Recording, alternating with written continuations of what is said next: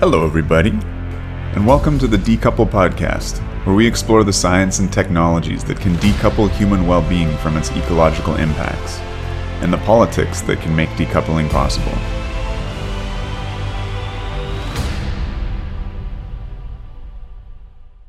Welcome back to Decouple. Today I'm joined by Jack Devaney. Jack is the principal engineer and architect of the Thorcon Molten Salt Reactor Power Plant, and holds a BS and an MS in naval architecture and a PhD in management science. Jack's company, Thorcon, seeks to use shipyard construction technology to mass produce inexpensive zero emissions power plants to solve the twin problems of energy poverty and climate change. Today, we're going to be talking about Jack's most recently published book, Why Nuclear Power Has Been a Flop, a Modern Gordian Knot. Jack, it's a real pleasure having you on Decouple. Thanks for making the time. My pleasure. So, Jack, I like to kind of ambush my guests a little bit with a self-introduction. You have a kind of a long and storied career. I could get a couple small accolades out of the way there, but pretend you're having a casual conversation with someone who's really interested in chatting with you at a little lunch party, and let us know a little bit about yourself. Well, I trained as a naval architect at MIT. The plan was to design the next America's Cup boat, but it didn't work out. When I graduated, it turned out the choice was go to Vietnam or take a deferred job. So I went to work for the U.S. Navy, one form or another, worked for 3 different naval shipyards, ended up going back to my department at MIT, the naval architecture. Basically worked for the Navy for 10 years, and I saw the Navy system up close and personal. It was a mess. And the upshot of the whole thing was you had all this paperwork. At the end of the day, the ships were extremely expensive, far, far more expensive than they should be, and in most cases didn't work. Well, I got fed up with that system, and I decided to seek my fortune in the tanker market. And one thing led to another, and the next thing I knew, I was in Korea building very large tankers. What I saw just blew my mind. Physically, the Korean shipyards didn't look that different from the Navy shipyards. They have the same technology, but they were on different planets. The Korean productivity was orders of magnitude higher than the Navy productivity, and the ships mostly worked. They were built on schedule. If a ship was delivered a couple of weeks late, that was a disaster. More than a couple of weeks was unthinkable. Right. And if a ship didn't perform, yard lost its customer. So it was a new world to me. Then late in life, I got interested in the Gordian knot. And it didn't take very long to figure out that the only way to handle that was nuclear. But then when I got into nuclear, all of a sudden I found myself transported back to the Navy system. Right. Our problem is we build nuclear reactors the way the Navy builds ships. We need to build nuclear reactors the way the Koreans build ships. Now, you mentioned this term Gordian knot. I think we've all seen kind of beautiful Celtic imagery of this, but can you go a little bit more into what exactly you're speaking to when you say that term? Well, it's the closely coupled problem of global warming and energy poverty. We still have close to 1 billion people, billion humans on this planet that have no access to electricity. Another probably 500 million that have at most sporadic access. We need a lot more electricity, but the way we make electricity right now means a lot more CO2. So that's the Gordian knot. How do you solve energy poverty and solve global warming? That's my definition of Gordian knot. Those are 2 highly ambitious projects to set yourself to. We're here to talk about your book. Again, the working title, or the title now, is Why Nuclear Power Has Been a Flop, a Modern Gordian Knot. Is that correct? I just think of it, why nuclear power has been a flop. The working title for a long time was Gordian knot, but it turned into why has things not worked out? And my answer is a little bit different than most people's. And the problem is the nuclear establishment. They're the core problem. So what I really liked about your book is, in the beginning, and one of the many things I liked about the book, I should say, is you start off elucidating the problem and kind of illustrating with some good graphs the problem of energy poverty.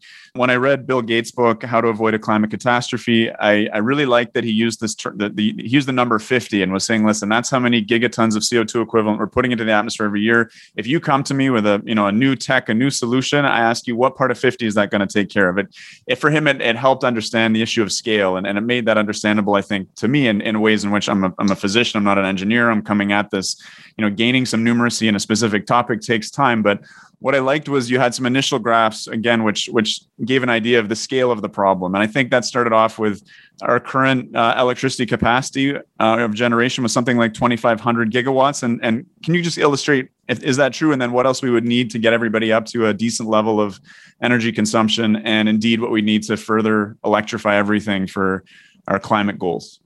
Yeah, we're talking just to get everybody up to a decent electricity consumption in terms of quality of life. We're talking about doubling the amount of electricity we're currently making.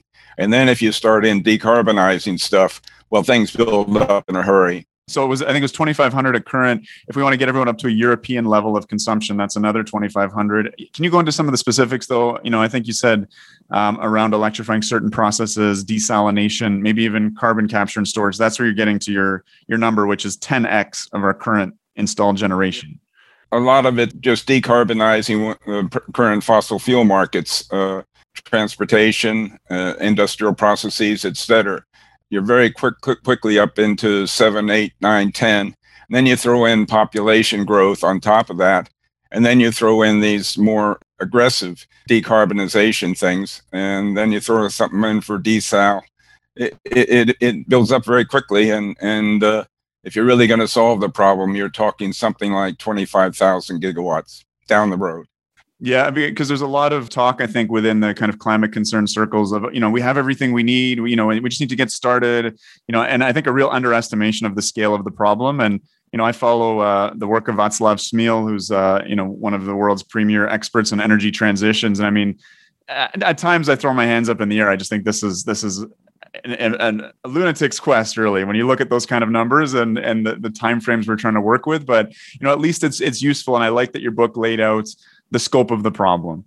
Let's dive into things a little bit more. I think in terms of the story that you tell, maybe the original sin is the linear no threshold hypothesis and how that led to our current regulatory framework, which took something that had been very successful. I think in the 60s, you're arguing that nuclear power was doing great. It was cost competitive with coal. Something went wrong there. But the underlying mechanism for that was linear no threshold, if I've read your book correctly. Can you give us your take on how we got to accepting linear no threshold, which again, as a physician, is really bizarre for me because the dose maketh the poison, as Paracelsus said historically. That's kind of our guiding light in terms of understanding toxicology. The LNT flies in the face of that. But tell us a little bit about LNT, how it came to be, and why it's holding us back. The whole thing started shortly after World War II, when people became very concerned about controlling nuclear weapons and, in particular, trying to get rid of nuclear weapons testing. The problem for the people who are worried about that is that the fallouts were very low radioactivity dose rates compared to background. So you were adding just a trifle. I mean, in the worst year in the UK, they got 0.15 millisieverts. That's about 10% of background. And the pre-war prevailing assumption among the radiobiologists and the people that actually worked with radiation was that once you got down to a certain level, you just couldn't measure it. There was nothing that you could discern in terms of things. There was a kind of a level at which the harm was being matched by repair processes. Mm-hmm. But if you kept that kind of philosophy, then there was nothing really bad about the fallout in terms of health hazard. And the people that wanted to fight the nuclear weapons testing had to come up with a weapon to do so. The book goes into some detail about the Rockefeller Foundation, its machinations to push LNT via a theory that there was going to be genetic harm. And that was based on some fruit fly experiments. They were motivated to push this theory because of, I think you were arguing, because of the guilt that they felt about having contributed to the weapons program. I think you had a story of one of the physicists from the Manhattan Project coming to the Rockefeller Foundation saying, hey, we couldn't have done this without you guys. And that was a real moment of moral reckoning for them. One thing I should say right now, Chris, is the book is a work in process, and versions which get posted on the website reflect that. The version that's now on the website is quite different from the hard copy version. that was printed some 6 months ago. And in fact, it's a result of me learning. I've become something of a bug on nuclear history, and I've learned some things that surprised me. One of them was that it's clear that the Rockefeller Foundation's motivation wasn't to protect oil. It wasn't big oil controlling the Rockefeller Foundation. In fact, the foundation and big oil was very tenuous, the relationship, if there was any. But it was quite clear that they felt guilty because in funding theoretical physics in the 1930s, they had funded just about all the Manhattan Project greats. More importantly, and specifically, they had funded Lawrence's cyclotron at, I think it was Berkeley. That was critical in the development of the bomb. And when Lawrence wrote a nice letter to the foundation thanking them for their support and pointing out that without it, there would be no bomb, well, that didn't sit well with the president and the trustees. And they realized that they had a responsibility to make sure that they controlled this horrible thing that they had helped create. And that's when they started playing games with genetics and very successfully. The current versions of the book lays that out. Now, you have a great section where you talk about statistical deaths and sort of killing people statistically. In medicine and in public health, we talk about quality of life adjusted years. It's very different if, everyone who is born will die.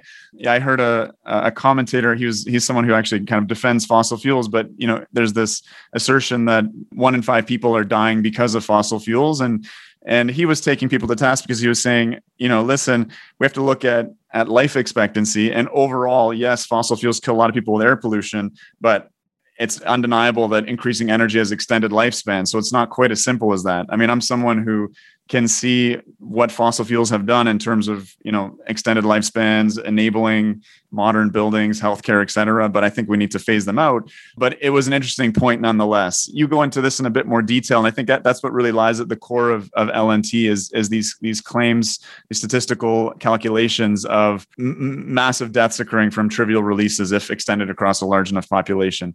Could you just give us kind of a quick summary of your take on LNT, some of its contradictions, and give our listenership a sense of that?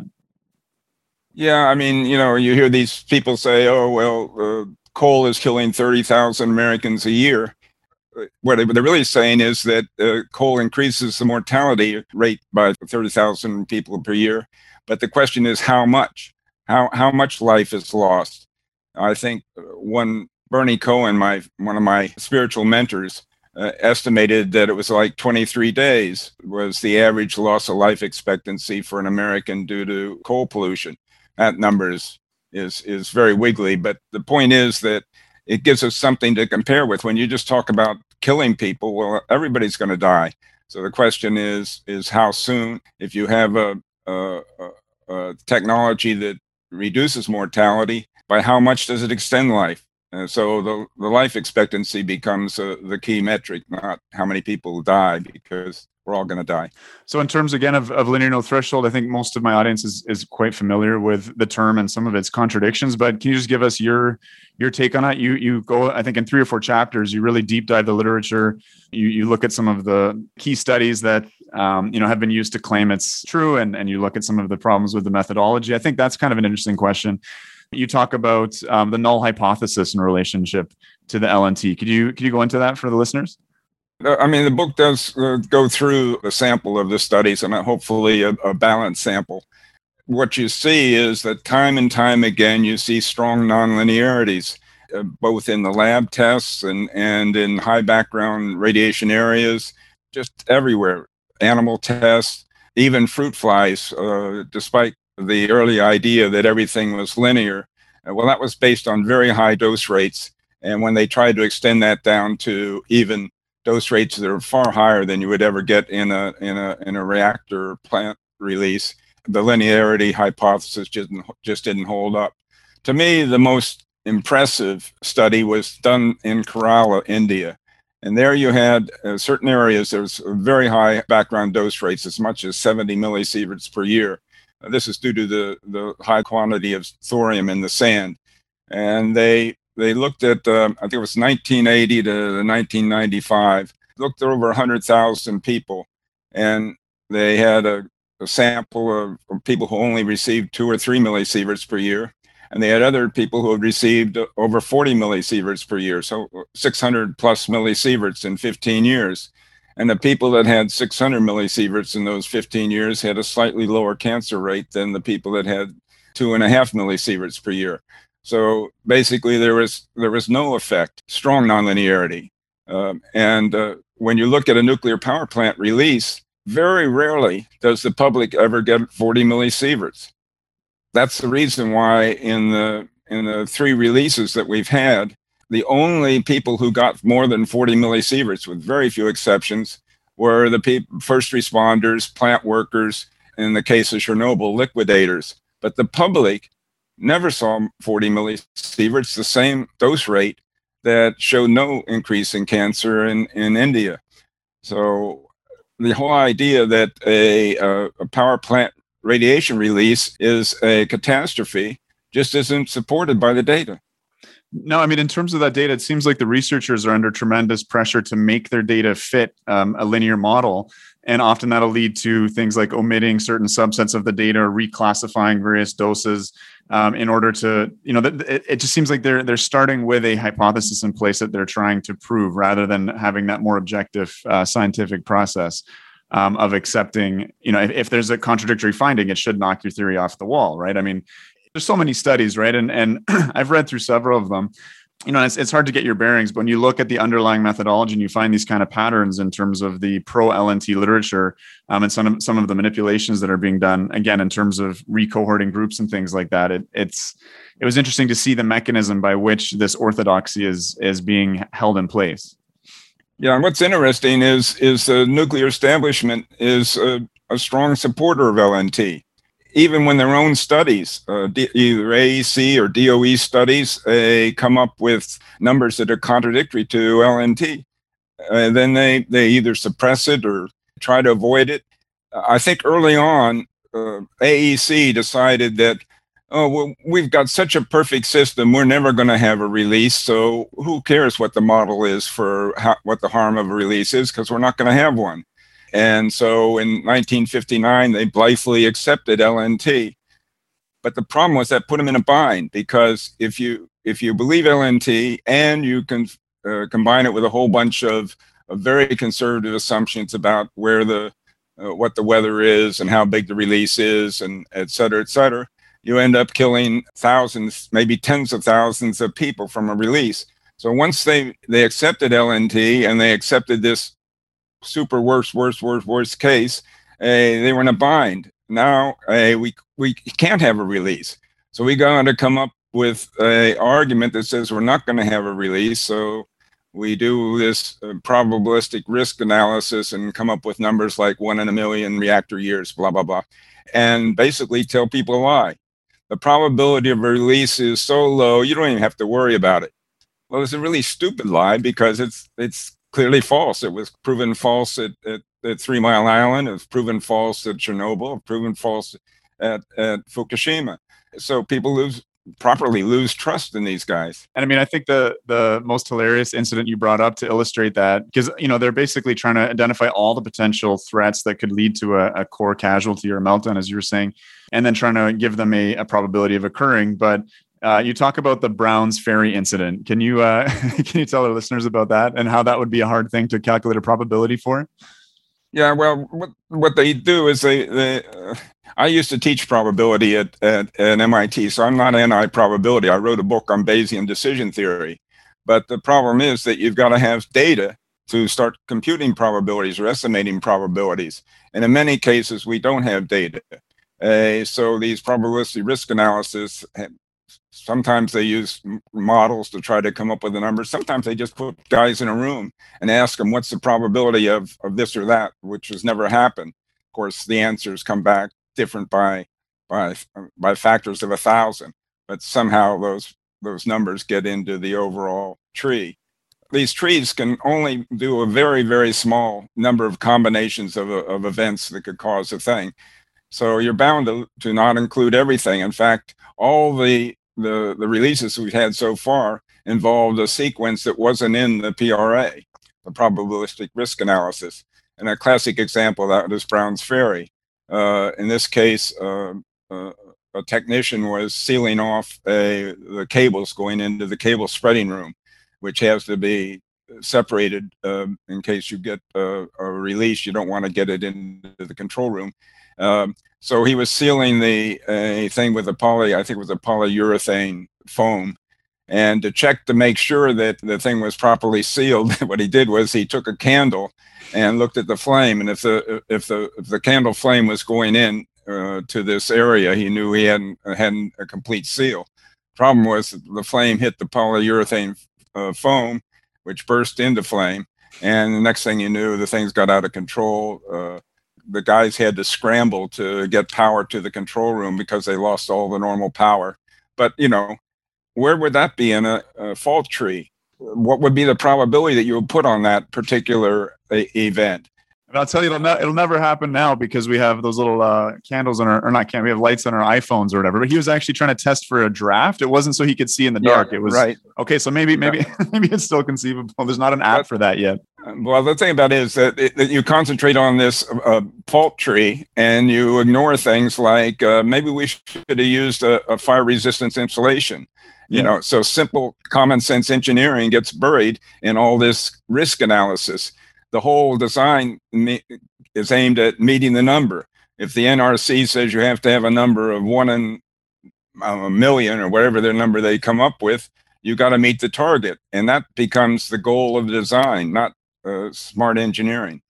And one example that I found to be a little bit worrisome actually was you were talking about, our wet storage, our used fuel pools were filling up because of the lack of the creation of a centralized facility, whether that was, Yucca Mountain or any of the other potential storage options, and that they used PRA to justify dense packing of spent fuel pools. Yeah, I mean, can you talk about that? Because that actually, as an advocate, that was a little bit alarming to me in terms of, I know that the risk of something bad happening to these pools is very low, but I mean, if we pack them densely, can you talk about what that whole story was about? Yeah, well, when the spent fuel pools were built to handle, maybe 5-6 years of fuel, which would cool for 4 or 5 years, and then you would pull it out, and you could air cool it and take it to a reprocessing or a central repository. But of course, reprocessing got kiboshed, and the central repository never got past the politics. So these spent fuel pools started filling up. Well, no problem. What you do is you put a dry cask storage pad on at the reactor. But this adds the cost of about 0.05 cents per kilowatt hour, and the utilities didn't want to pay that cost. So they petitioned the NRC to do several things. One was approved dense packing. The original plan in the spent fuel pools was that, well, what happens if the water dries out? A lot of these spent fuel pools are above ground, as at Fukushima. So the plan was, well, we'll keep these fuel elements far enough apart so that if the spent fuel pool drains, the air cooling alone will keep the cladding below the temperature at which it will burst due to the pressure buildup inside the fuel pins. It was a good plan. But then when they got into this bind and the utilities didn't want to go to dry cask storage because it added a trifle to the cost of electricity, they went to the NRC, and the NRC came back with a PRA that said there was only a 1 in a million. Notice 1 in a million always comes up, a chance of a release if they did what's called dense packing. Dense packing means that you quadruple the capacity of your spent fuel pool by encasing the fuel elements in a neutron absorber so you don't have any criticality problems. But at the same time, now you no longer have air cooling. So if the water drains, you're screwed. But of course, it's only going to be a 1 in a million chance because the PRA says it's a 1 in a million chance. It's really stupid because the cost of dry cask storage is nothing. And then you're taking this risk of having a big release. Now, of course, a big release is not as bad as people think it is, but still, why take the chance? especially, what the public relations problem. So I'm with the Von Hippels on this one, to get rid of dense packing. So I think one of the lines you had was that probabilistic risk assessment favors fragile, complex designs over robust, simple systems. And that in some ways, this isn't actually making things safer because there's so many more, you add on twice or three times as many pumps and valves, and you just add new kind of failure modes.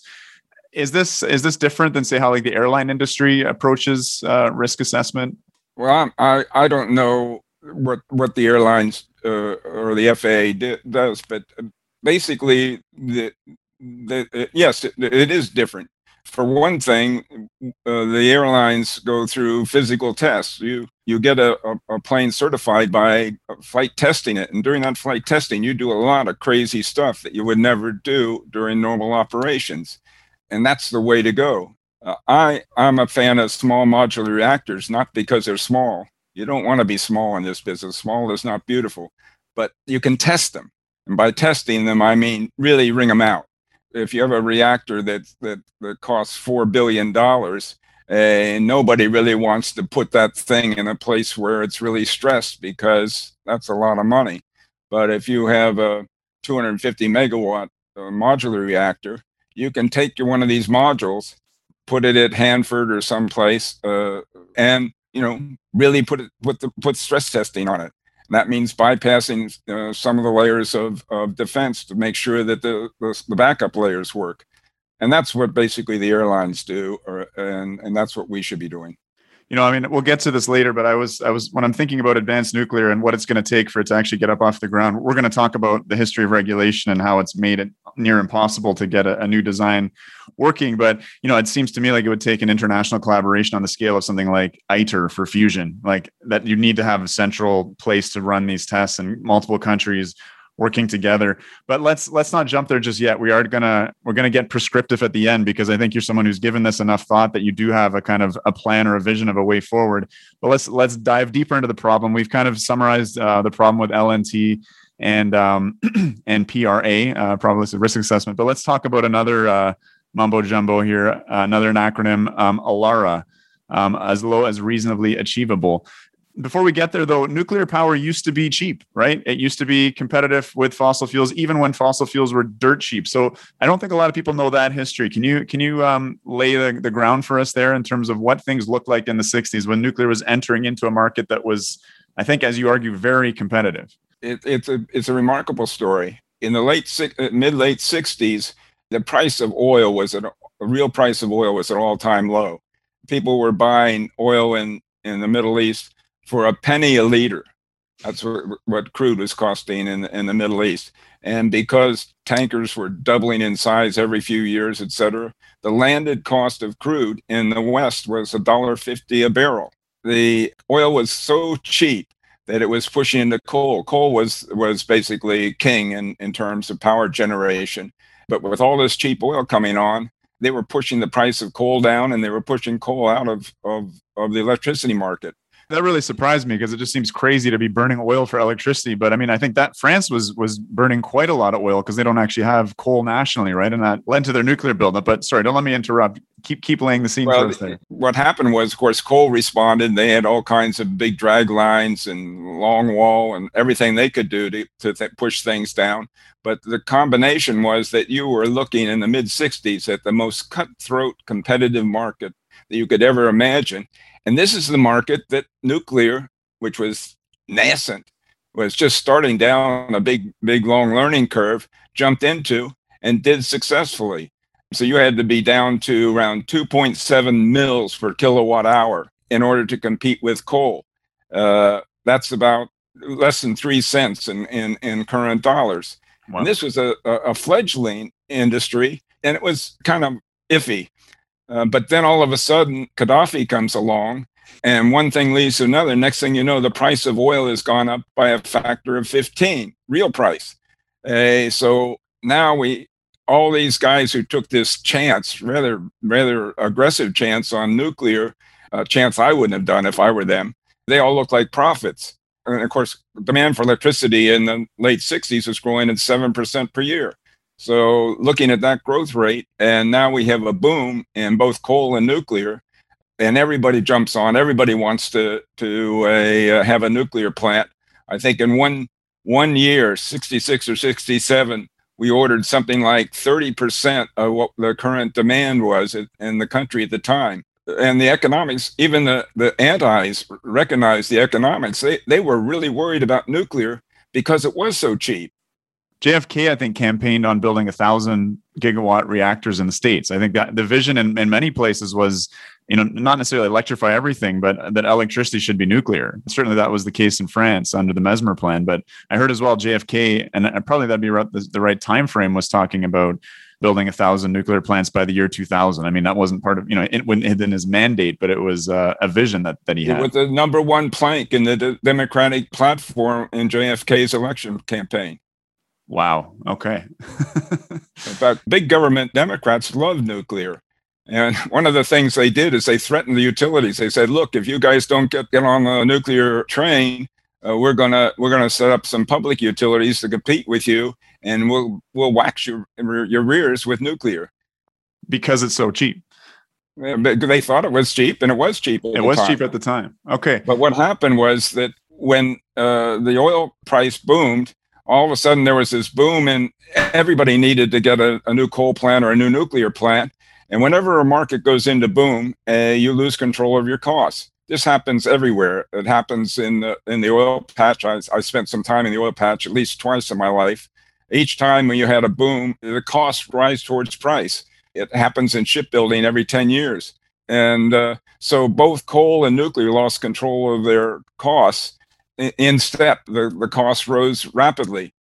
But when the crash came in 1979, not because of 3 Mile Island, but because of the Iranian Revolution, price of oil jumping again and sending the world into a recession. Besides, all the growth rates had dropped drastically due to the increase in cost of electricity, the real cost of electricity.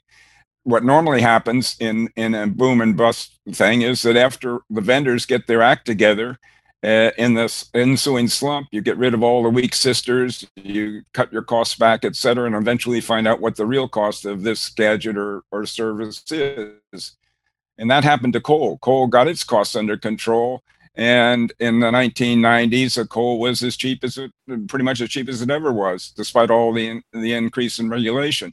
But it didn't happen to nuclear, because during that 70s, when the costs were galloping up, the regulation was matching it. Under ALARA, as low as regionally achievable really means as, what can you afford, sir? Yeah. If you can afford it, then you have to do it. And of course, the regulatory ratchet only goes one way. So at the end of the boom, nuclear had these super high costs and couldn't recover because the regulatory limits just don't go back down like a normal market would. And I mean, tying that into LNT, that's because with this concept of there is no safe release, there's no safe dose possible, then you can regulate it into infinity, essentially. Yeah, I like to avoid no safe dose. That's a trap that we've fallen into. If you try to argue for a threshold, you're going to get screwed, because you got to pick a number. Say the number is 50 millisieverts per year, and below that, there's absolutely no harm. Mm-hmm. Well, I can shoot that argument down, and right. I'll walk you back to zero. But if you pick a strongly nonlinear thing, you get a function that matches both what happens at high dose rates and what happens at low dose rates in the experiments. So I argue for a strongly nonlinear dose response, but I don't argue for a threshold. Right, and is that your sigmoid no threshold? Is that what you're proposing? I picked the logistic curve, but you can pick other curves. But the point is that if you agree with the false dichotomy, it's either linear or there's a threshold, you're going to lose. So let's talk a little bit more about that regulatory ratchet and kind of what happened in real terms. You've laid out sort of the economics of it, but what did that look like on the ground in terms of these increasing regulations at the power plant level? I mean, early on, you were talking about this parallel you were seeing between the U.S. naval shipyards and the Korean shipyards. So how has some of this regulation driven up costs and affected? I think we're going to be having returning guest Mark Nelson on to talk about what went wrong at Vogtle, but I think you do touch on that a little bit with a key part at Vogtle that because of a problem with both with regulation and just with the quality of manufacture and oversight. nuclear just spiraled out of control. Do you have any concrete examples you could share? That's a good question. I think it's more just everything builds. Off the top of my head, I don't have a good, precise example. Here's the problem. The regulator has a monopoly in the way we set things up. In the old systems, if you were building a coal power plant, all you had to do was convince a local politician by fair means or foul. And if you couldn't convince them to accept your plant, well, you went next door. But the nuclear plants don't have that next door. So there's no competition among the regulators. And so at the same time, you're telling the regulator that, hey, approve this plant.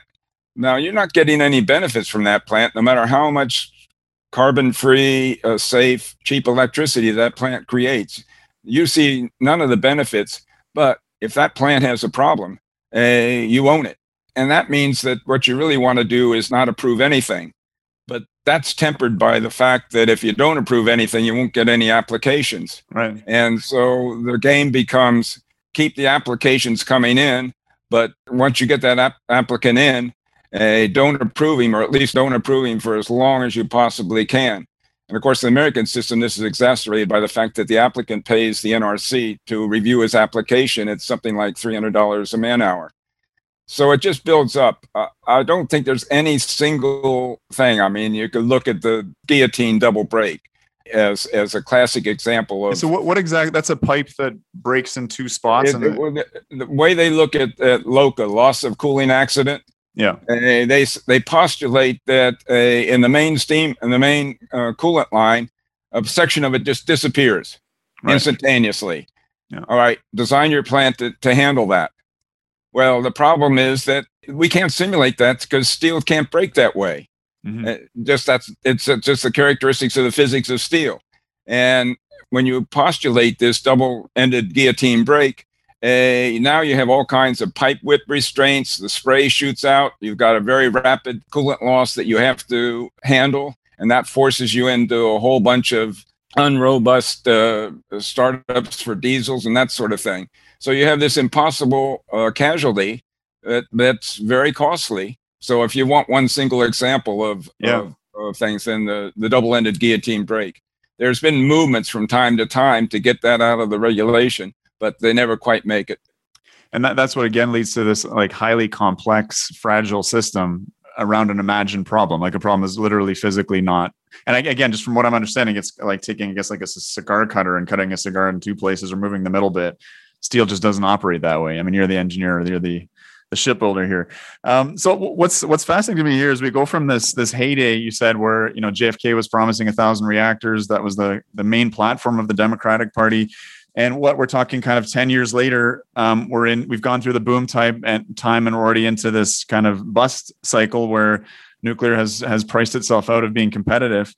And this is all happening well before TMI. And indeed, no new nuclear plants are commissioned. I mean, I guess, Vogtle and Summer happened in the 21st century, but for the rest of the 20th century, nothing new was commissioned after 74? Yeah, last plant was ordered in 74, but until you got into the late 90s, or I guess almost into 2000. So that's a 10-year period where this whole thing played itself out. Because you think, I mean, I think a lot of the modern thinking on nuclear is, hey, it's so slow. It's kind of like just glacial in how it moves along. But you had so many plants getting built, people making whacks of money because it was so cost competitive. Alara coming in, regulatory ratchet, prices going through the roof, and then, hey, this is no longer economic. We're going to run this stuff into the ground, but we're not going to build anything new. It's a wild story. Like I mean, again, reading on this, it's hardly even believable. Let's move on a little bit and talk about how the nuclear industry responded to this. Because I think, I've had Brett Kugelmass on the podcast. He's highly critical of the nuclear establishment and the nuclear industry. What did they do in the face of pressures around the changes in, let's say, in dosing with LNT or with Alara? Is this something that they resisted, or did they kind of merrily go along with it? How did the nuclear industry and the nuclear sector respond to these really massive changes? Well, after 1980, really after 1975, when everything dried up, they didn't see any future in nuclear electricity. At the same time, you had this kind of military complex that had built up. The national labs. I mean, the national labs are $20 billion a year business, and they needed a reason for existence. after they were no longer making the bomb. Obvious problem they could solve is nuclear waste. So we all of a sudden, the big problem was cleanup. And we're spending $2.5 billion a year upriver from where I am cleaning up Hanford. The problem is that the dose rates at Hanford are lower than they are in Finland, a lot lower on average. So how do you justify that? The only way you can justify that is with LNT. So now the nuclear establishment, in order to have these cleanup problems and waste problems, had to be a proponent of the hazards of LNT and low dose radiation. Otherwise, there's no point in doing all this. It was a waste of money to do all this cleanup. So the establishment became a strong believer in LNT in order to extract tens of billions of dollars a year from the taxpayer. I have to say that the guys at the labs that I met are decent, hardworking people, and most of them went into the business because they really wanted to save the world.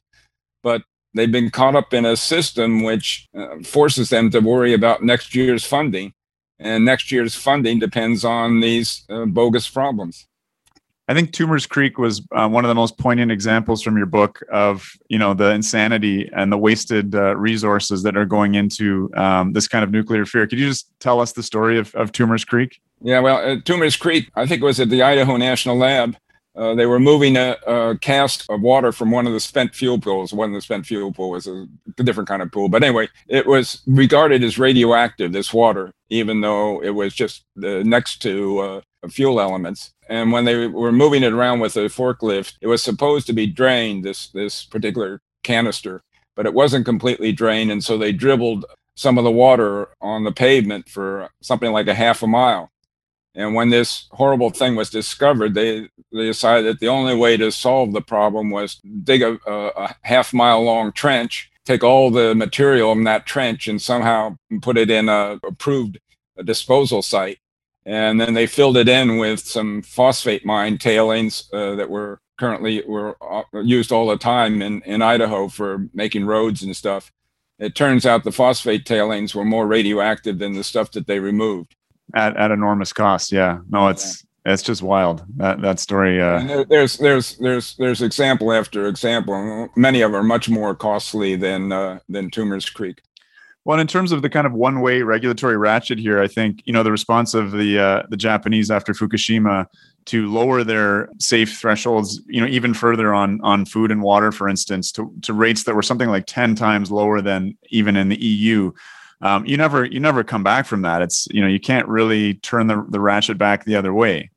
And part of what your book's kind of arguing for is that we need to do that. I mean, how do you see us moving that way beyond just public education? Well, the first thing, you've got to get the nuclear establishment educated. And as long as the nuclear establishment is telling everybody that these dose rates are so dangerous that we need to spend billions of dollars to get from 3 millisieverts per year down to 2 millisieverts per year. It's the nuclear establishment that told people how dangerous these low dose rates are. And of course, we confirm it by compensating people for background dose rate exposures. That happened in the downwinders from the nuclear tests. Right. It's happening right now at Fukushima, where a couple of guys that they have exposures that are below background. They worked at Fukushima during the casualty. They're getting compensated for, or their family is, because they died of cancer. The test was, if you received 50 millisieverts, I remember the exact number, during your employment, and you died of cancer within a certain period of time, you're automatically compensated. Well, people read that the headline said, Japs admit that Fukushima radiation rates are mortal. Right. So you start with the establishment, but the establishment is feeding at the public trough, and that feeding depends on low dose rates being dangerous. And this, I think, even extends into the workforce quite a bit. I was talking with someone recently about nuclear advocacy and how, my thinking around the workers within the sector being kind of natural advocates because they understand nuclear energy, the good that it does, and they have a better understanding of radiation and its real risks. And they said, no, hold on a second. A lot of nuclear workers are absolutely terrified of radiation. And it's partially because of this kind of choreography they go through to avoid like the most minimal below background dose rates of, put the booty on here. Oh, don't step across that line. You got to do this first, go through a gazillion procedures, to get around, again, these really insignificant dose rates. Just doing that, and this friend of mine who's very well educated on the topic and is a relative risk educator, when she went to visit the Swiss nuclear fuel repository and had to go through some of these same sort of choreographies, as I call them, it gets into your head as psychologically, I think that, hey, this stuff must be so dangerous if we're going to these extreme lengths, and I can't, put my booty on the other side of that line, or what, right? An alarm will go off. There's a whole psychology to it that I think must be fairly pervasive within the sector. Well, at Argonne, they measure people going in and out of some of the buildings. And if it's raining and you're going to this building, you have to wipe your shoes off or you'll set off the alarms. And even then, if you have the wrong kind of soles, you'll still set the alarm off. What they're really measuring is the alpha particles in rainwater. It's just nuts. But I think it's the result of the need to have a problem.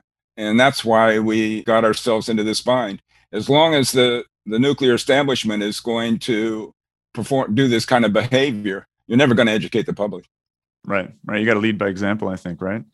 So, in the time we have left here, let's talk a little bit about your kind of prescription or what you see as the way forward. You are I think it was the principal architect behind the Thorcon idea. You're in the sector, you're trying to do something.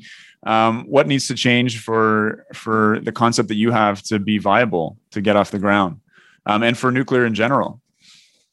I would like to be proven wrong, but I just don't see it happening in the U.S. or EU because of all these things we've been talking about. To me, the only possibility is to find a country that knows it needs a lot more electricity. I mean, a lot more, I mean, multiples more, and it needs it very quickly. And it realizes that its choice is nuclear or coal. And have a country that understands that in order for them to have all the benefits of nuclear, they have to take a fresh look at all these problems we've been talking about, and have to have the guts to be able to say to the NRC and IAEA and the nuclear establishment, take a hike. We'll figure out the problem by ourselves. I think that's the only hope. And is that conceivable? I mean, we've been talking, I think, at like national level regulation, but globally with the IAEA, I think they have a lot of weight behind them. Is it possible for a smaller country to say, hey, stuff it, we're going to do things our way? Obviously the whole fuel cycle is highly complex. There's lots of international treaties and regulations. Is that a viable possibility, you think? Is that conceivable if there was the leadership in country? I think so. If you have the right leadership. The one thing you'll find out is that somebody will sell you the fuel. And by the way, under the Nuclear Non-Proliferation Treaty, which almost everybody signed, every country, every signatory has the right to enrich fuel and reprocess fuel. And the U.S. has signed that treaty. So it's just a matter of leadership. Whether Thorcon or anybody else will find that leadership, I can't tell you.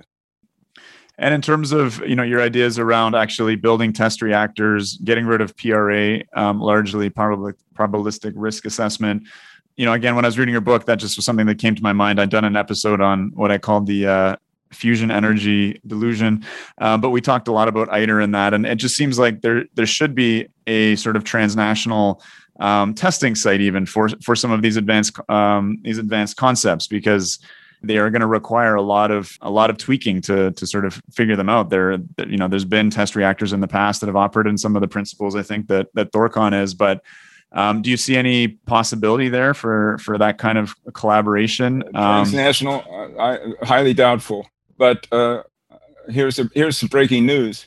Thorcon is making progress in Indonesia, and we actually have a test site for the demo plant being looked at right now. Breaking here on Decouple once again. Okay, well, Jack, I think we've kind of wrapped things up pretty well. Is there anything else you wanted to touch upon, or any other kind of parting thoughts again on the future? Right, I've asked guests in the past to sort of, in broad strokes, kind of illustrate what they'd like to see as a path forward. I think you've largely done that, but if there's anything else you'd like to add, this is your moment. Well, the only thing I'd say is that the book is a work in progress. So if you if you're interested in the book, download a more recent one. Do not buy the book.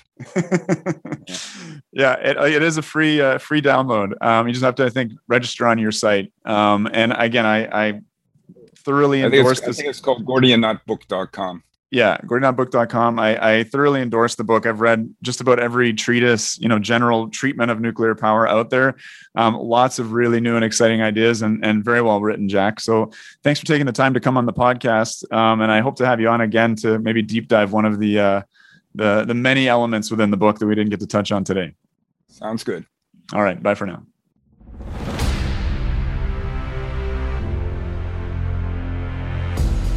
If you enjoyed the podcast, please make sure to subscribe, like, and review us on your podcast platform of choice. Until next time, guys.